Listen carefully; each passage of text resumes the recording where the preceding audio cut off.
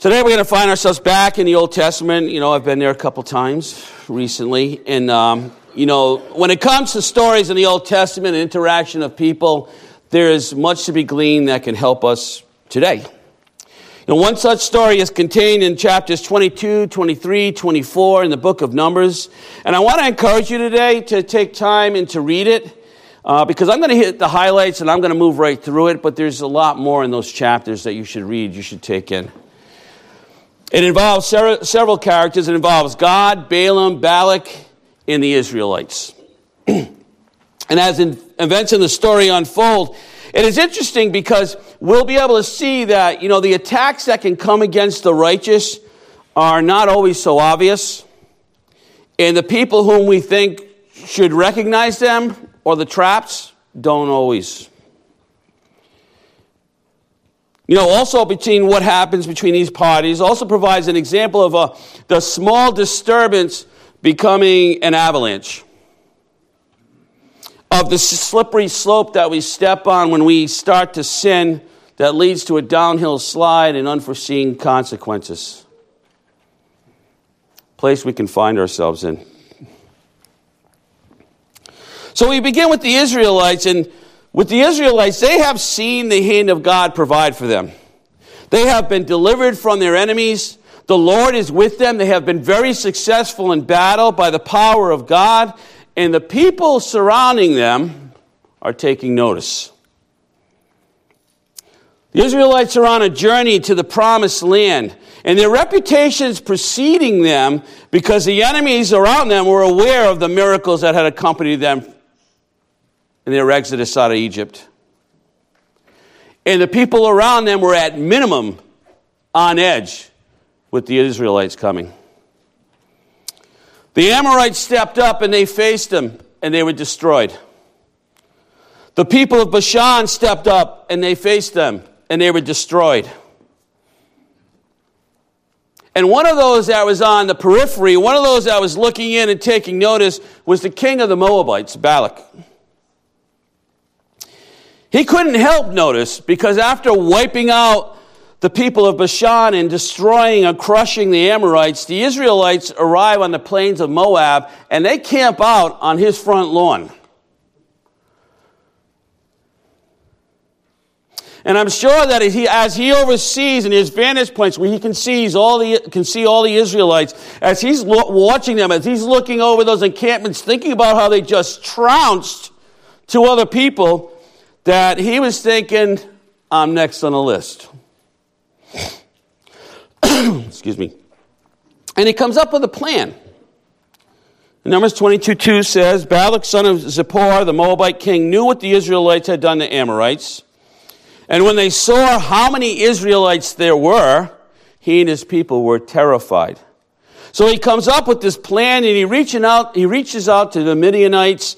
And together the elders of Midian and Moab, with money in hand, go to summon this guy, Balaam. And I say money in hand because Balaam was a prophet for hire. He was a prophet who heard from God, and he did speak some true prophecies. But his heart was not right. And he fell into coveting, he fell into self-interest, he fell into practicing sorcery. And in verse 6 it says, please come and curse them for me because they are so numerous. Then perhaps I will be able to conquer them and drive them from the land. I know that the blessings fall on people you bless, and I also know that the people you curse are doomed. So Balaam had this reputation that he could bless or he could curse. But he could bless or he could curse with real consequences for the recipient. He wasn't pretending. He was considered to be powerful. So this whole thing starts with them summoning Balaam. And it's wise for us today to take a moment and pause and to realize who this guy was and why we should be aware of this example. Because several times he comes up in the New Testament. Peter referred to him as the one who loved the wages of wickedness as a false teacher. Jude referred to him as the one who sells his soul for financial gain. Jesus refers to him as what he is responsible for with the Israelites and compares it to the false teaching of the church of Pergamum. He's one of the guys that's used as an example in the 7 churches of Revelation. So it's an important person to heed, to take example of. And for us, he's an example of this: be careful. He's an example of this: be discerning. Because although he did hear the word of God, and he did have some true prophetic things to say, his heart was wrong, and he was not about the truth at all. He was about prophet, and he was about Balaam. And when Christ refers to his teaching with the church of Pergamum, it's because of this. Balaam's teaching took Christianity and he mashed it with the world and said it was okay. So he took truth and he mixed it with lies. And he could take truth and he could gain followers, and then he could introduce lies for his own gain.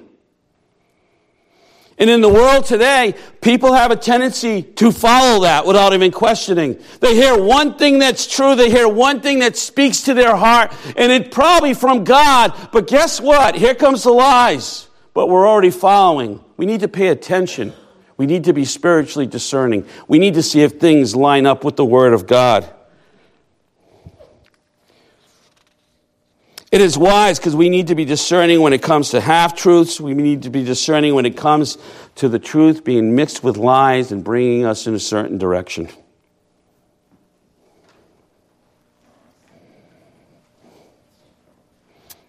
So therefore, it's wise to check out what people say, it's to watch what how people's testimonies play out, to see what people's true agendas are. Because for Balaam, it was all about Balaam. And you'll see as we go on how he reveals his heart even more. You know, today's battle, today's church, today's world, our culture, our society, these type of people are usually people pleasers, using parts of God's truth. But they're also very careful usually not to offend. Why? Because they want followers. And many times it's because of cha-ching. It's the same thing Balaam was after. Their motives might have been the same as him, money or self. But sooner or later, just as you will see with him, their actions reveal who they really are. But boy, if we can discern that earlier, prevents a lot of destruction and a lot of heartache. So back to Balak, the king. So he wants to place a curse on the Israelites. He wants to make them weak so that maybe they will lose in battle to him. This is his whole plan, and he's willing to pay for it. And Balaam is all too happy to take the king's money, and he would do it with a smile, but he's aware of the God of the Israelites. And maybe it's due to fear, but he knows he's got to go check and get permission to do this with the Israelites, to curse them.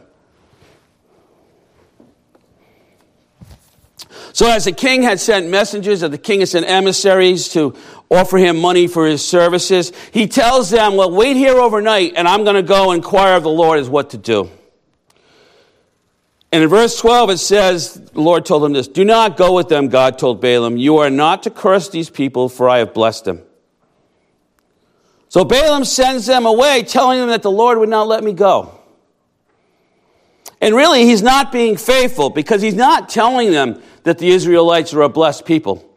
He's not telling them that God said they're not to be cursed. Why? Because he still desires to serve Balak. He still desires to collect money. And to make matters worse, the messengers that he tells go to Balak, and all they tell Balak is that Balaam refuses to come. So the message keeps getting changed. They don't say anything about what God says. This reminds me of that game when you have a line of people and you whisper something in the first person's ear, and by the time he gets to the 10th person, it has nothing to do with what you said originally. Well, the message just kept getting changed. And we don't really know. You have to wonder what Balak would have really done if he had heard the first message when God said, no, you can't curse them because I blessed them. But we don't know that because he's only acting to what he thinks is true. And it's wise for us to remember today that, hearsay and guessing the truth can can be used by the enemy to cause reactions, to force us, nudge us to go against God.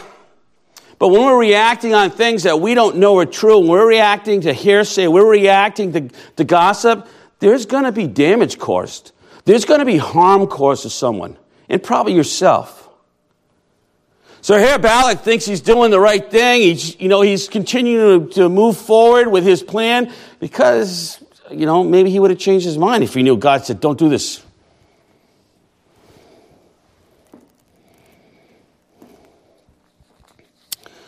So as far as Balak was concerned, their answer that they gave him, that Balaam said, made him think that Balaam was holding out for more money. So he reacts that way. So sending the messengers away, Balaam sending the messengers away, only gets met with more determination by Balak. And he sends more princes of Moab. He sends more promises of money. He even says, you can have favor, whatever you want. And the prophet's reaction, Balaam's reaction, is a glimpse of his heart where he's truly at. Because instead of saying no, because once again, he wants to help Balak out and collect that change. Instead of saying no, he goes back to the Lord. And he inquires one more time. But this time, although the Lord is not pleased with him going to Balak, he allows him to go with a stipulation. And in verse 20 it says, that night God came to Balaam and told him, since these men have come to you, get up and go with them, but be sure to do only what I tell you. And then in verse 22 it says, the Lord was furious with him that he wanted to go with them because, he knew his intentions. He knew where his heart was really at. But he lets him go and he says to him, listen, you can go, but you can only speak what I give you to speak. And the king meets him. And he said, what took you so long? You didn't think I could reward you? And that doesn't make any sense until you realize that the king thinks it's all about money.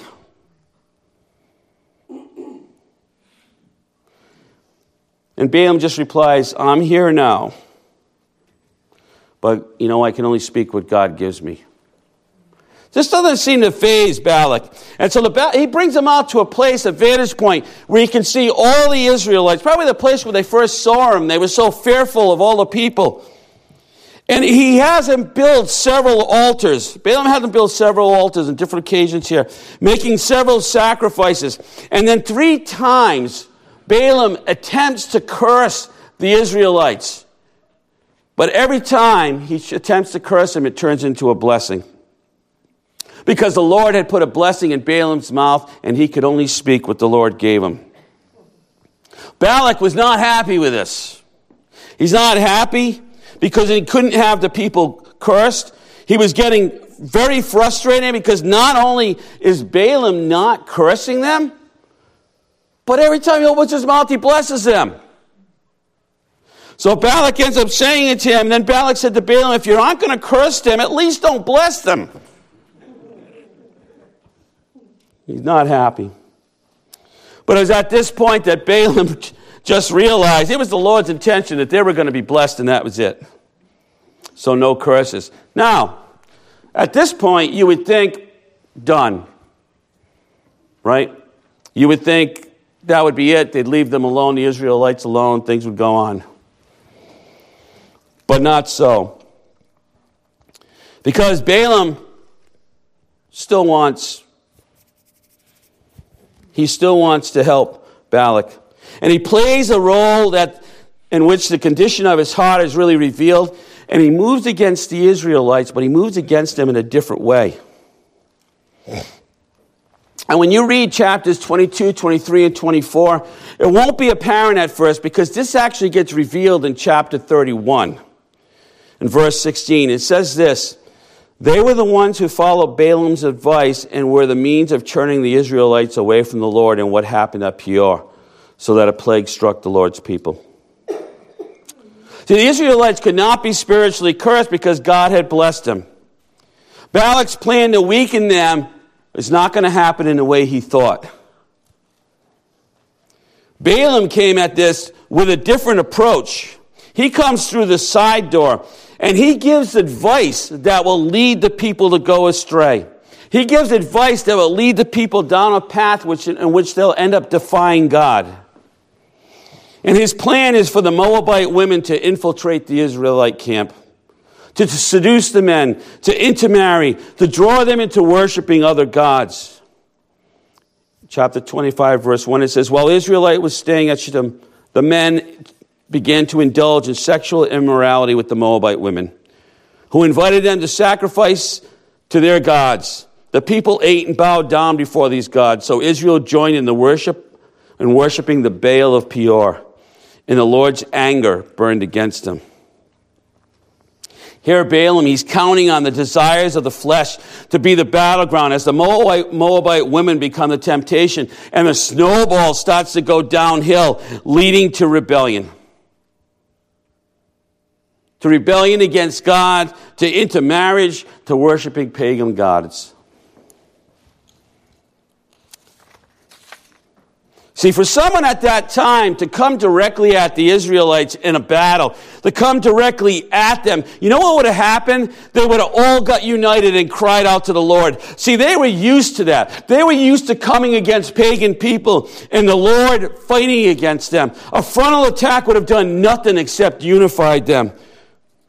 But the personal attack, the individual battles, the sin, what they wanted to do and what they did in the dark, that was effective. And some of them were losing that battle, and it was affecting everyone. There are times when the enemy prowls around looking for ways into lives, looking for ways into Christians' lives to divide, to cause harm, to cast doubt, to stop effectiveness for Christ. And sometimes those attacks are not so obvious. You know, like the Israelites, usually comes with some introduction of some temptation. And it could be subtle, like false information, but it'll be something that nudges you in direction of sin, nudges you to act out of pride, out of the flesh. See, the battle, just like the Israelites, is not always against the church as a whole. You know, the enemy's not coming through the front door and we all see him and we all drop to our knees and we start praying and we become one accord and we're crying out to the Lord. Not necessarily in front of our face, because it comes as individuals, one attack at a time, one sin at a time, one temptation at a time. Because it's divide and conquer mentality. It's to make us ineffective. It's cause disruption, not unity.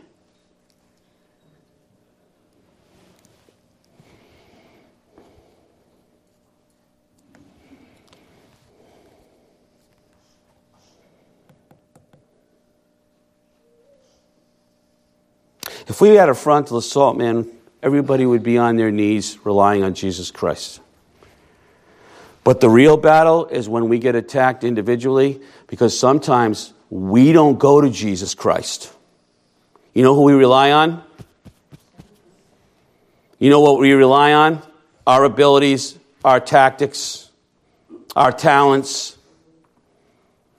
And listen, it's even worse if you found yourself and you can get into survival mode and you've gotten through some really bad circumstances and you've gotten through some really bad threatening situations and you've gotten through fill in the blank on your own, because when it comes to those times and you're a Christian, you may not go to the Lord first when it's about you. But when there's a brother and sister in Christ standing aside of you and the attack's coming this way, how fast is it that we grab hands and we drop to our knees and we cry out in the power of the Holy Spirit to fight back? We need to bring the same mentality that when we're alone, that we don't stay alone, that we reach out, that we call out, that we go to our brothers and sisters in Christ and say, something's wrong, you've got to help me. And we seek the Lord's face with everything. Man, there's power in that.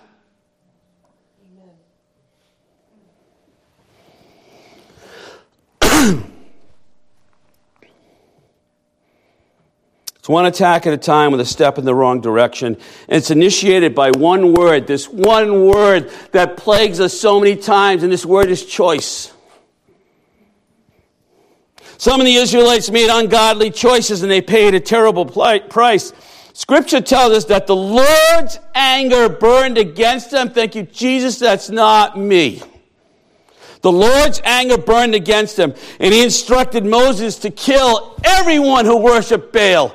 Kill them all. And then he sent a plague that wiped out 24,000 of them. The pain, the sorrow, the chaos, the death, even the act of rebellion were the result of one thing, and simply put, it was bad choices.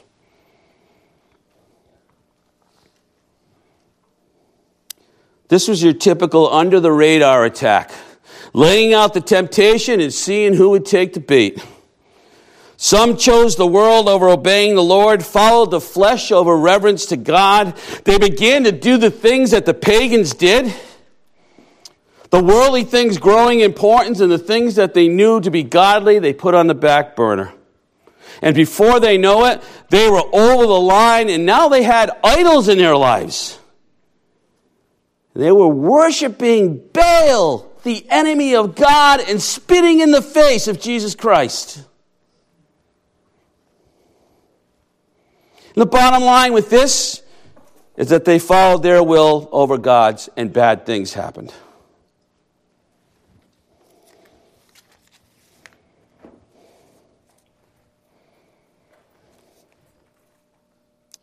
You know, I think when we start talking about the will of God, it's interesting because I think sitting here today, a lot of times when we talk about the will of God, we think of it in future terms. You know, what's the Lord's plan for me? What's God's will for me? How will God use me? And of course, this is part of it, but we miss what God has given us. God's revealed will, what he's given us in the Bible. We often skip over that sometimes. We can know what's required of us by God. We can know what we're supposed to do, not to do, what to avoid. We can learn about him, his warnings, and his promises.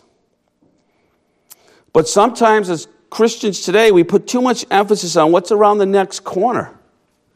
We're always looking to the grass is always greener. We're always looking to, this doesn't quite fit what I was expecting, so I'm going to change position and go over there. Are you kidding me? We're looking to the future all the time, or what's up there, because we're looking to be pleased. And the Holy Spirit's doing this. He's pointing right to the Bible. He's going, you want to go deeper? Start here. You want to grow spiritually in the Lord? Start here. See, I say this because the Israelites, they knew God's will, because they had been clearly instructed, yet they still followed their own desires. And I don't believe anyone here would disagree that that same battle exists today. The battle of our desires versus God's desires still exists. There's a battle to supersede the will of God with our own. And once again, it comes down to one choice, one word, choice.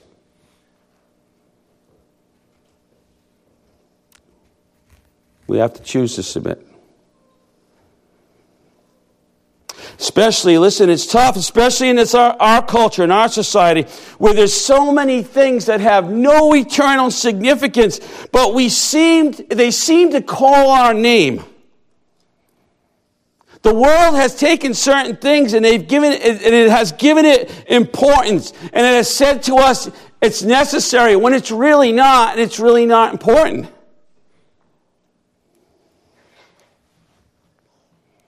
It's a matter of what we choose to follow.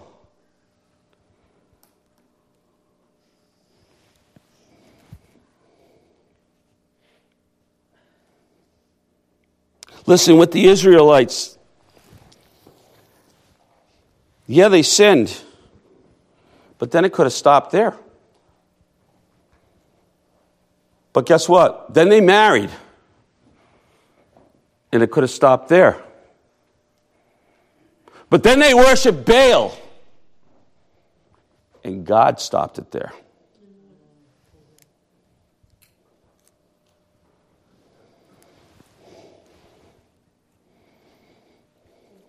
If we really want to know what is important and necessary for us as Christians and for the lost, the answers lie in Scripture. The question is, do we want to know?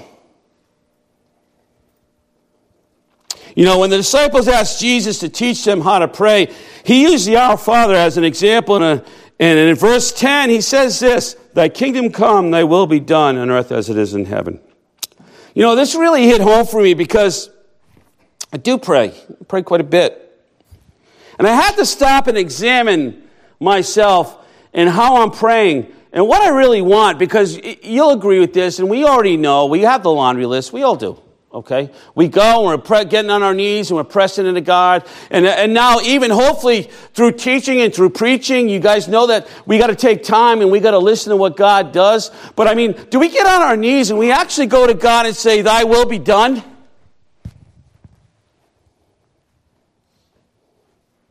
Or if you don't like that phrase, "Thy will be done," how about, "Lord, have your way in my life"?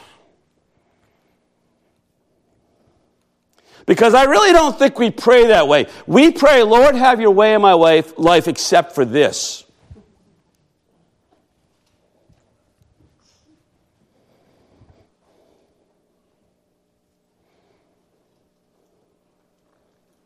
Listen, as Christians, we should be drawn to the will of God for our lives. We should desire the will of God for our lives. But I really believe this. I believe some are afraid.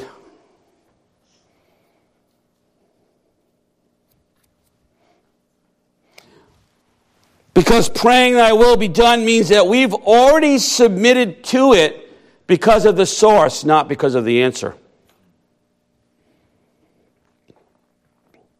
And for some, this can be really scary. Why? Because it may come with these images of idols that need to go. It may come with choices that need to be repented. And it certainly will come that lives that need to be realigned with the Word of God.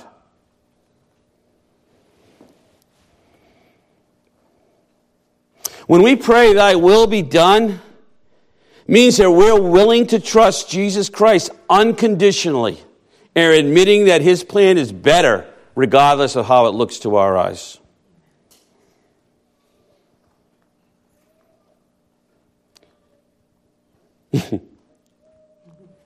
In the face of temptation, some of the Israelites fell going against God's will. But let me ask you this. Do you think when the Moabite woman first went in there and the guys fell to temptation, that they thought that this sin was going to have them at idols worshiping Baal? I don't think so. Probably not.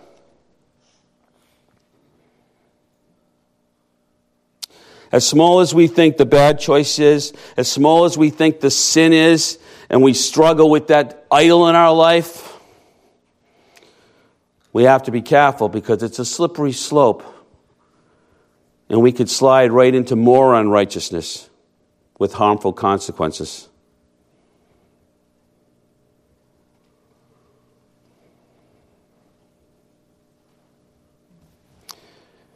You know, today is a call to self-examination. It's a call to repentance. It's a call to go deeper with God. It's a call to get deeper in His Word. It's a call to be in prayer. It's a call to think about and pray, "Thy will be done," and not to be fearful because you belong to Jesus Christ. Don't you want to do His will? God's plan's better than ours. I'm going to ask Kate to come up, and she's going to play a song. And I would like you to take time and to self-examine and look at these things. You know, it's interesting because Kate was asking me about songs, and I had this sense that God was going to the Holy Spirit was going to line something up with the sermon. And I walked in the office, and I didn't want to tell her what it was entitled because I didn't want to sway what she said. And she said, "I can't get this song out of my head. This is the one that's been on my heart." And she told me what it was about, and I said, "Oh, that's the one." So let's take a moment and press into God. And listen, this is a very personal thing. You want to grow in the Lord? You want to get deeper in the Lord? He wants you to come to Him. Go to Him. Amen.